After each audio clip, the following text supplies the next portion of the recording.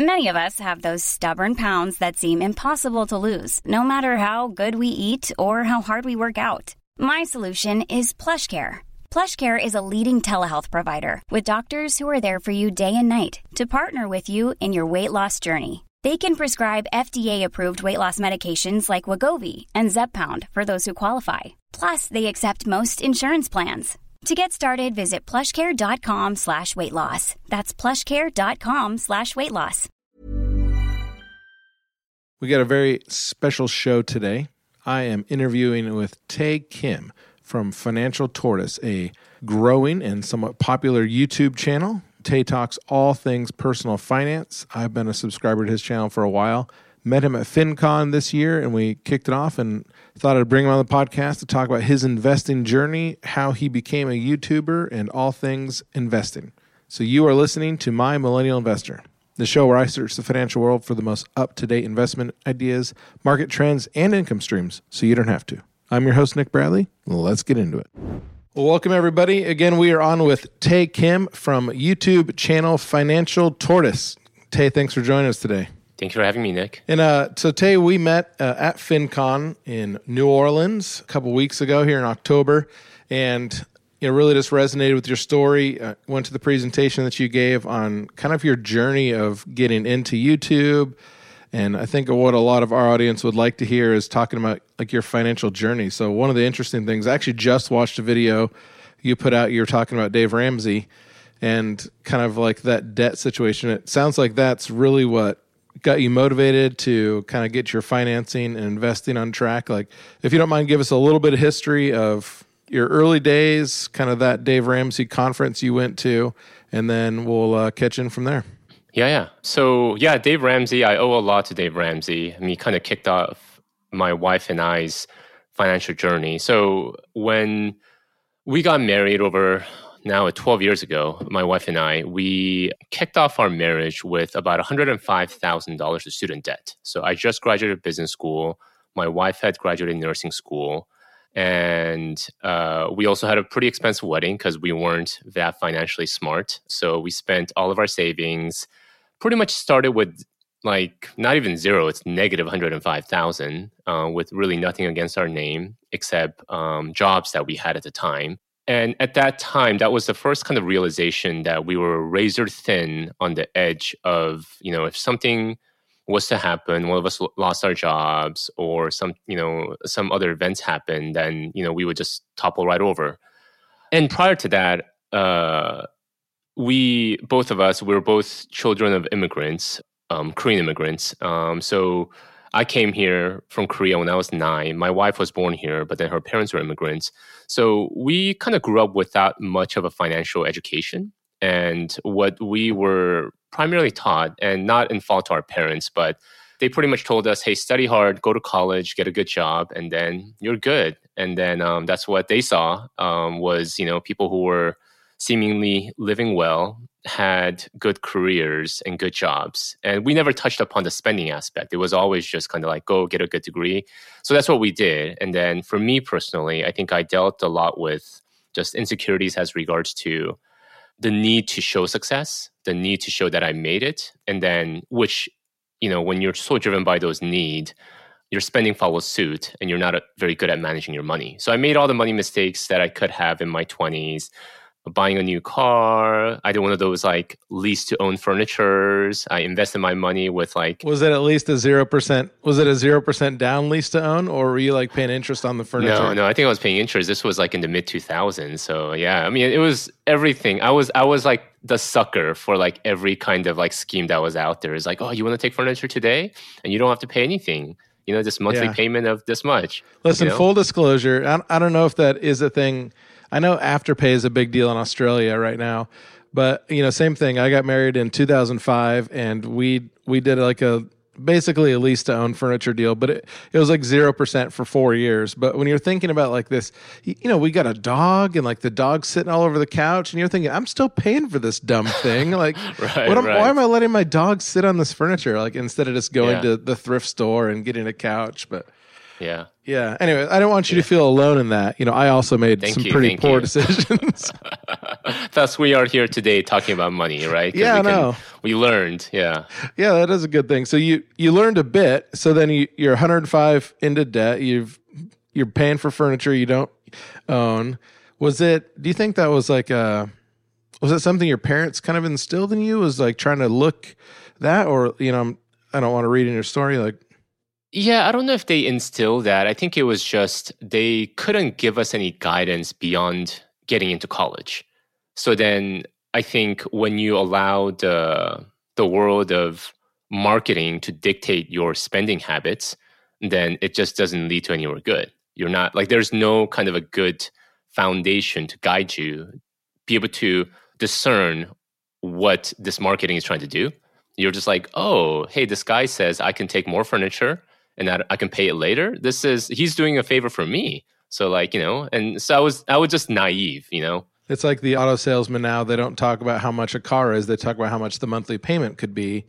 And now you're looking at a 7-year car loan, and the average person keeps a car, 3.5 years? So it's like you barely own any of it by the time you're flipping the car again. So you get out of debt, and what are you doing during this time for work? Yeah, so when we got married, so I had a job as a finance director. My wife was a registered nurse. So it was a good career. I got my MBA, so good pay. So this is when we went to a Dave Ramsey conference here in California. We went to one of those conferences in Long Beach. And I think he was one of the first individuals I saw that was just the way he talked about money was just like, I've never heard anyone talk about money like that. It wasn't about because everything else that you hear online and, people make it very sensational. Like, oh, you can make a lot of money. You could do the zero down real estate deal and then become rich. Whereas Dave Ramsey went the other way. He was pretty much stating all the things that I've done and then told me how stupid I was. Yeah. But you could still turn it around. Sure. Well, because he had kind of started that way too. Like he was the 0% guy and then bankrupted himself. And exactly. So he's learn from me, which I guess is what now we're doing. Look at us turning the page.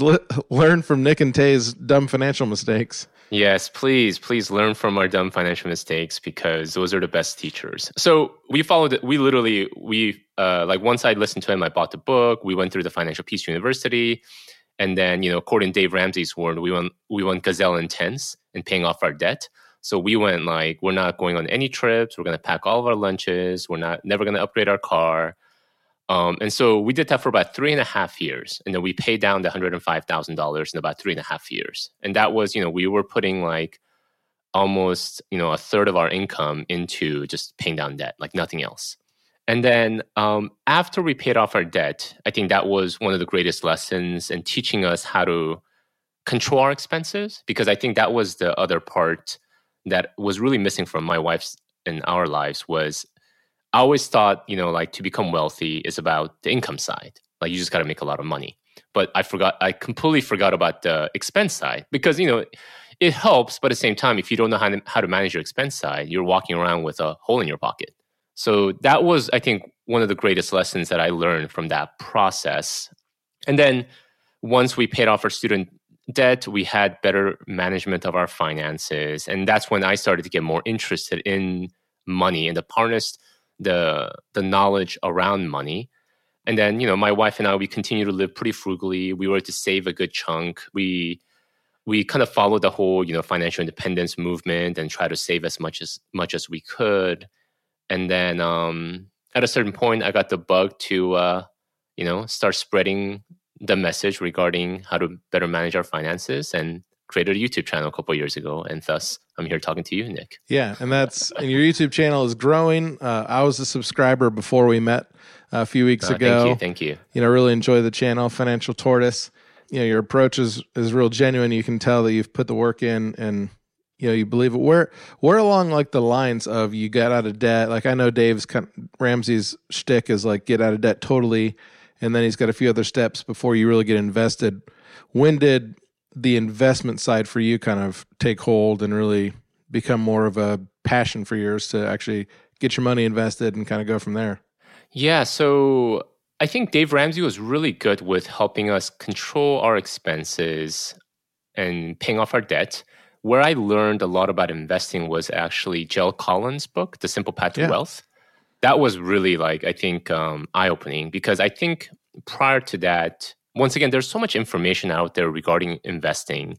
And if you don't have a kind of a good grounding on it, we get pulled in multiple different directions. So should I try to do stock picking? Should I try to find a fund manager? And then every different investment firm or a bank you talk to, they have their own flavor of strategy. Yeah. Like, this is the best strategy.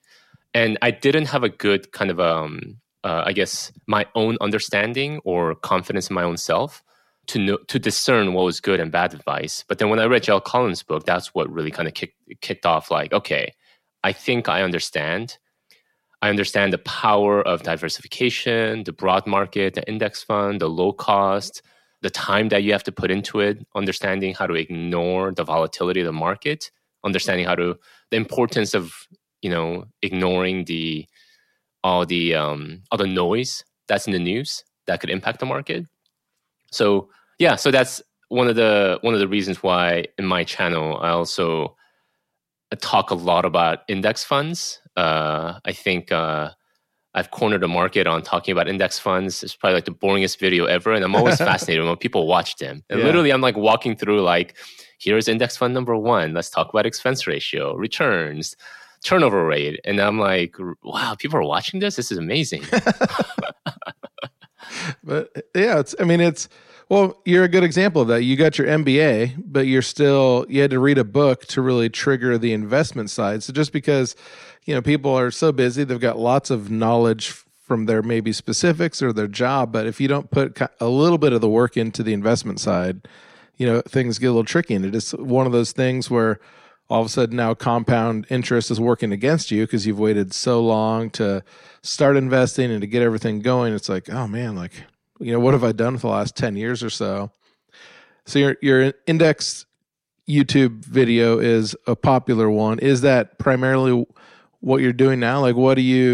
What's your investment strategy, if you don't mind kind of sharing some of that with us? Yeah, it's very simple. So I am a firm believer of kind of the Jill Collins Simple Path to Wealth, his strategy. So I straddle the line between a 2-fund strategy and a 3-fund strategy. And technically right now, because I'm still in the wealth accumulation phase, according to Simple Path to Wealth, it's actually closer to a 1-fund strategy with a little bit of international funds sprinkled in.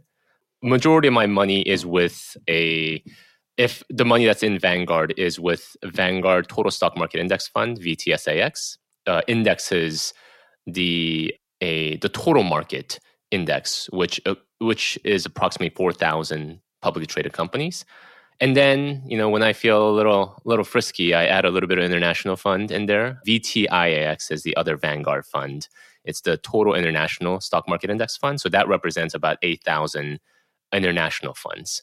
And then for money that I can't invest with Vanguard, so I had a 401k before, but it was with Fidelity, then I found an equivalent or close to index fund. So usually, as long as I could find a index fund with a low expense ratio, which is usually below 0.5 or 0.4, and that tracks either the total market or the S&P 500, I feel that's a really good fund. So it doesn't really have to be Vanguard, but there's good options with both Fidelity, Charles Schwab, and then if you're looking to do ETFs, then there's also good options at BlackRock and State Street as well. Now, do you specifically like the mutual fund over the ETF because it does have that slower feel to it? You're not tempted to do any during the day market trading? What makes you lean towards the mutual over the ETF? I think it's maybe just the age. I think before ETF became a lot more popular in the recent years, I was always investing with index funds. If there's one kind of a technical part that has me lean more towards index fund, is the fact that you can do automatic investing with index fund. Whereas I know on Vanguard right now, I think you can do that in other platforms. With Vanguard, you can't do automatic investment with ETFs. Yeah. So the mutual fund you can, but not the ETF. Right. And I like to set it and forget it. Yep. I talk a lot about in my channel how, a lot of times we want to simplify our decision making, simplify our process. I don't want to have to log in at a certain time every single month and then make that buy purchase. I like to set it once in the year and then just kind of forget about it. Yeah. So I think that's one technical aspect of why I prefer index fund over ETFs. But then, I mean, the ETF equivalent of VTSAX is VTI, and it actually has a slightly lower expense ratio. You can't go wrong with either. I think we're talking about tomatoes. What do you say? Potatoes. Yeah, potatoes or potato. Well, it depends. Yeah, tomato.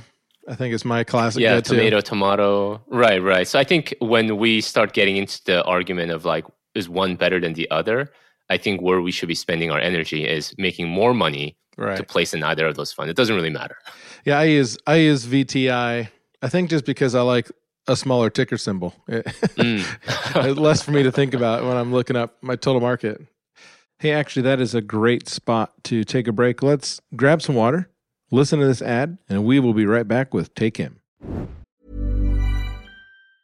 When you're ready to pop the question, the last thing you want to do is second-guess the ring. At BlueNile.com, you can design a one-of-a-kind ring with the ease and convenience of shopping online. Choose your diamond and setting. When you find the one, you'll get it delivered right to your door. Go to BlueNile.com and use promo code LISTEN to get $50 off your purchase of $500 or more. That's code LISTEN at BlueNile.com for $50 off your purchase. BlueNile.com, code LISTEN. Hey, it's Ryan Reynolds, and I'm here with Keith, co-star of my upcoming film, If, only in theaters May 17th. Do you want to tell people the big news? All right, I'll do it. Sign up now and you'll get unlimited for $15 a month and 6 months of Paramount Plus Essential Plan on us. MintMobile.com/switch. Upfront payment of $45 equivalent to $15 per month. Unlimited over 40 gigabytes per month. Face lower speeds. Videos at 480p. Active Mint customers by 531.24 get 6 months of Paramount Plus Essential Plan. Auto renews after 6 months. Offer ends May 31st, 2024. Separate Paramount Plus registration required. Terms and conditions apply if rated PG. How involved is your wife in the investing side? Like, is this a strategy you guys, I know, do you talk about it? Like, do you say, hey, this is the thing? Or did you kind of basically have one conversation at the beginning when you started investing and everything's like, okay, here we go? Yeah, I mean, my wife thankfully trusts in my investing decisions. So she's listened to The Simple Path to Wealth. She did tell me that, most of it went over her head. Yeah. But then the main takeaway, the VTSAX. And then we actually had a chance to meet Jill Collins in person. Oh, fun. I actually dragged her with me, and she was like, who's this old guy? Like, why are we meeting him? But she was like, he seems really nice. He seems down to earth. Doesn't seem to have any other incentives. And then, I think what he talks about in his book is really based upon life experience of this, the mistakes he's made. Not to say, just because of that, like I, completely think VTSA is the best, but I think based upon just cross-referencing with other, studies out there and other books written by very intelligent people, like I see the similar theme, But my wife, I mean, she understands the basic concepts of total market, low cost, investing over a long period of time.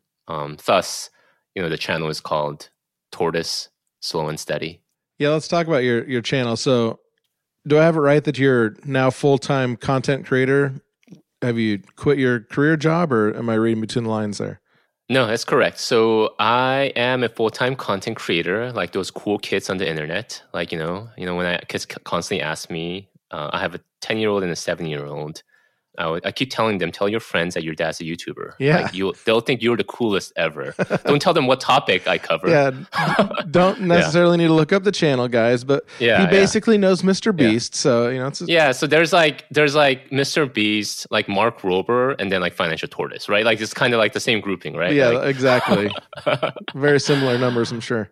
So as I mentioned earlier, I was a finance director. I did that for about 10 years. So I was a pretty typical FP&A guy. I spent my whole time behind a spreadsheet doing forecasting, budgeting, stuff like that. And then when I decided that I want to try something different, I actually left my day job 2 years ago and then kind of went headfirst into the YouTube world. Kind of wanted to try out like what this space was like. I also wanted to kind of try something different, grow myself. And, it's always fascinating for me, like when I look at people in media or in the YouTube space, just the creativity that a lot of people have. like for me, like having worked in a more analytical field my whole life, like the creative side of my brain is like, I realize like completely dead. Like I'm like, I don't know how to design anything. It was just old and dusty. You had to Yeah. you had to blow off some It was dust. it was very old, very dusty. You know, last time I drew something was in like 4th grade. So I think for me, it was a challenge that I wanted to try to tackle. So yeah, I started the channel a couple years ago with no subscribers, no channel, bought my first camera. And it was a learning curve for the first couple years on just learning how to film myself, edit videos, script, coming with interesting topics, doing a lot of mistakes. Like my first 100 videos, I look at it now, I feel like I want to throw up. I'm like, I can't believe this. I cannot believe this is on the internet and people are still watching You're this. keeping them out there though. Yeah. I think it gives me just a kind of a, what do you call it? A point of reference or Your a motivation. Yeah. Just like how far I've come even within just my own skill set. So thankfully, the channel has grown. So right now, I'm at about 130,000 subscribers, which I'm very thankful for. And this has allowed me to make a full-time living, be able to support the family, while at the same time being able to do something that's creative, but not so out of my comfort zone that I could still talk about numbers. Yeah, it's still a passion. It's still fit. Did I hear you right? Did you quit to do the YouTube before you had found success? Yes. So you weren't doing the YouTube and the job. You were like, forget it. I'm out. I'm going to do YouTube. So I was doing a little bit of blogging here and there just for fun, but making no money from it. I was just fascinated by the world of internet marketing and people making money online. And when I was kind of debating leaving my day job and then trying something, jumping into something that I felt like there could be a potential for success, at the same time is exciting enough for me to like stretch me in a lot of different ways. And I kind of landed at YouTube. But yeah, before that, I think I filmed maybe like a couple videos, like a 3-minute trial videos, just to see what the process was like. That 3-minute video took me like a week to edit. Yeah, like I was like, I don't know what I'm doing. But it was exciting. It was like something very new. And, you know, like I just want to try this creative endeavor. So yeah, to your point, I left my day job. Thankfully, like we financially planned. So my wife and I, we had plans. So then we saved up enough. So this is kind of going back to the earlier part of with Dave Ramsey, we felt like we had a really good control over our expenses, had a really good handle of our finances. We had a lot invested.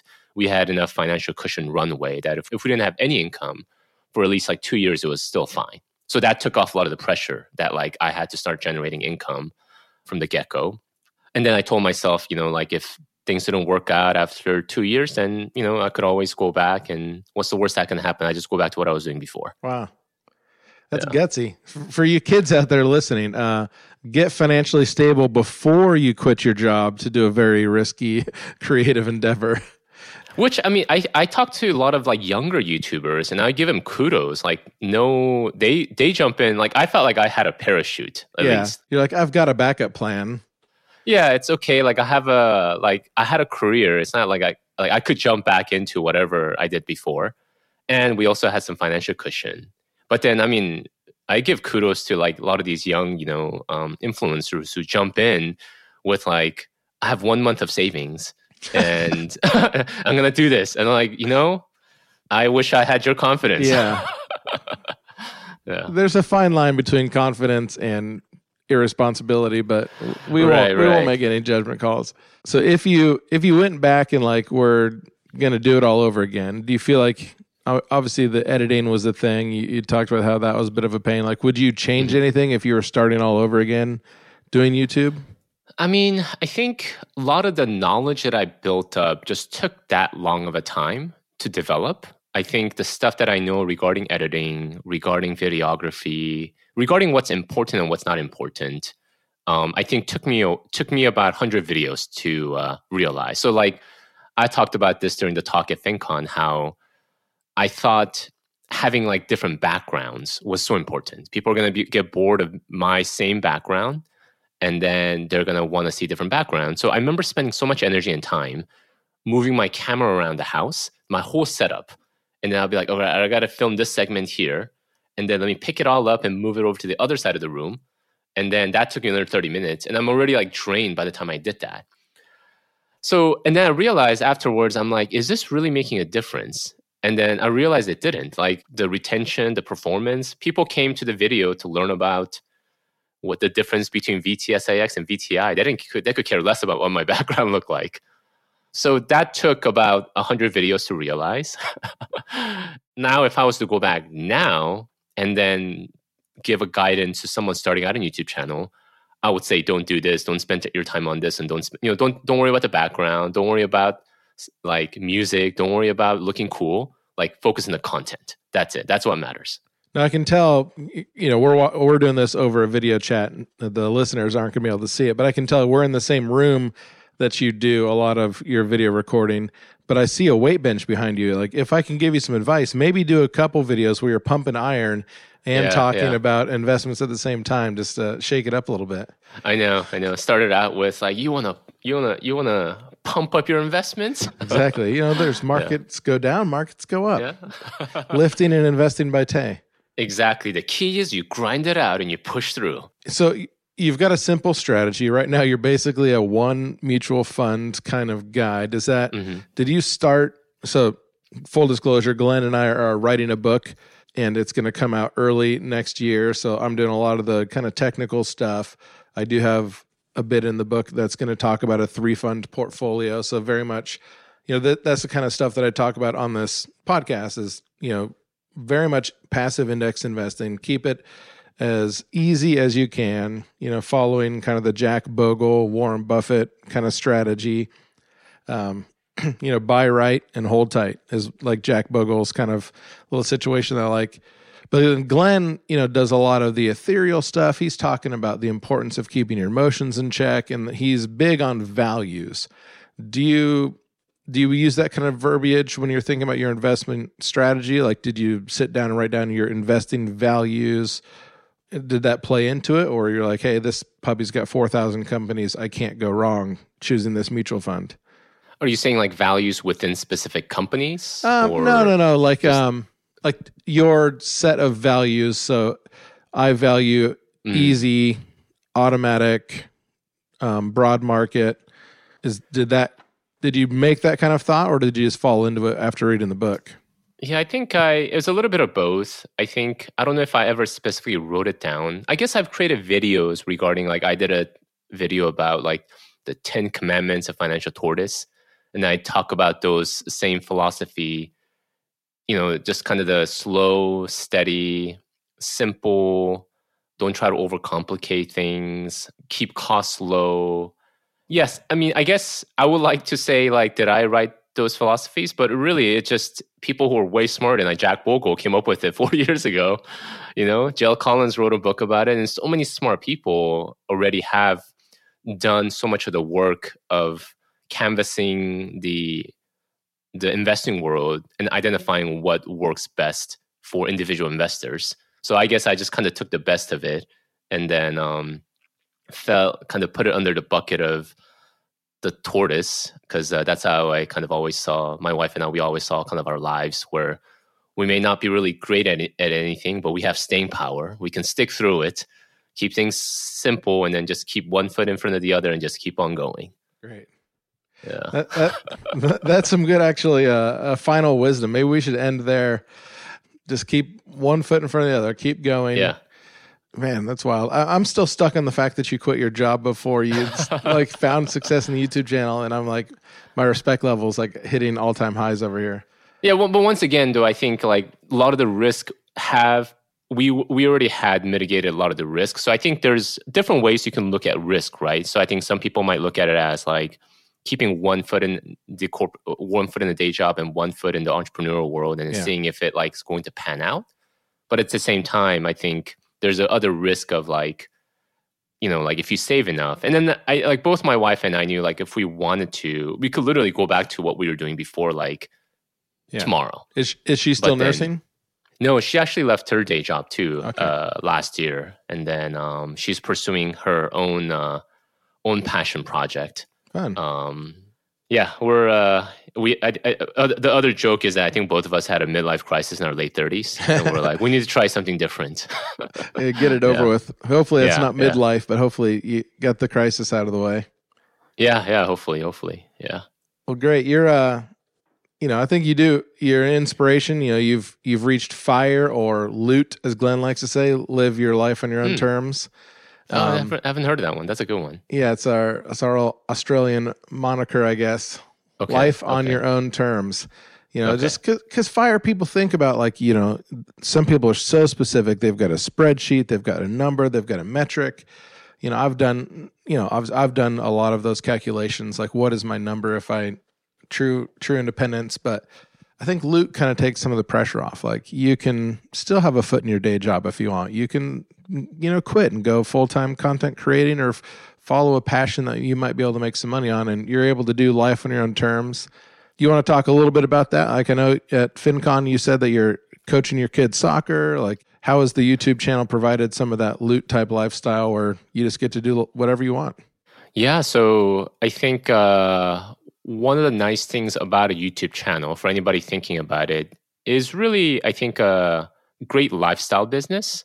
I think we're living at a time where you can create digital content, and then a platform can share that across the world, and you can earn a living off of that. I mean, that's unheard of. That's crazy. Like, I sometimes feel like if I could craft a perfect job for myself, all I do is I read all day long. I think about the best ideas. I make a video about it, and people pay me to watch them. It's like, this is crazy.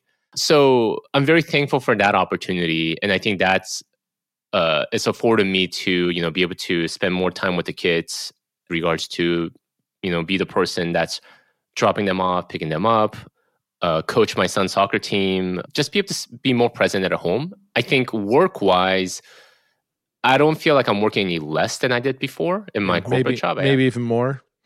Even more, but I could fit the work. I think, you heard of that analogy regarding like the big rocks, that professor, he had a jar and then he puts the big rocks and then fills it with the sand.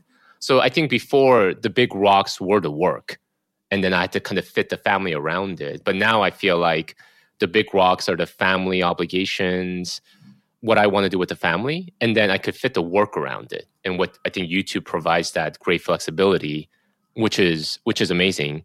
And then my wife, I was alluding to earlier, like, she had a passion project. So then she was a nurse for about 12 years. And then when we were having our discussion regarding like, if we could, reinvent ourselves, what would it be? She never thought she was smart enough to go into medicine. So then I said, hey, why don't you, just try it? And she's like, I'm like 37. I'm going to go take chemistry classes with a 17-year-old. So she's actually doing that right now. And then, it's like that movie 17 again, like going back, like she's got a lab partner that's 17-year-olds that keeps forgetting his lab coat. She's like, I'm not your mom. But so for me, like, being able to support her dream is I'm very thankful for that as well. So yeah, I mean, I think to your point, like, living life on your own terms, I think we all have different dreams and aspirations. And I think finances, whether it's through the traditional FIRE movement, or it's through an entrepreneurship, I think being able to structure it in a way where we can design the life that we want, I think is very powerful and very important. Well, Tae Kim from Financial Tortoise, thanks for coming on today. If you guys are interested, and I would recommend it, give him a watch. Tae Kim, Taekim, Financial Tortoise on YouTube. You'll learn probably more than you will from me, but hey, I'm a podcast, he's a YouTube, and there's room for all of us. So, Tae, thanks for joining us today. Awesome. Thank you for having me, Nick. All right, you've been listening to My Millennial Investor, the show where I search the financial world for the most up-to-date investment ideas, market trends, and income streams, so you don't have to. I'm your host, Nick Bradley, and we'll see you next week. This podcast is produced and published by Oregon Trail Investor in the USA. All information is for entertainment purposes only. The brand My Millennial Investor is used under license.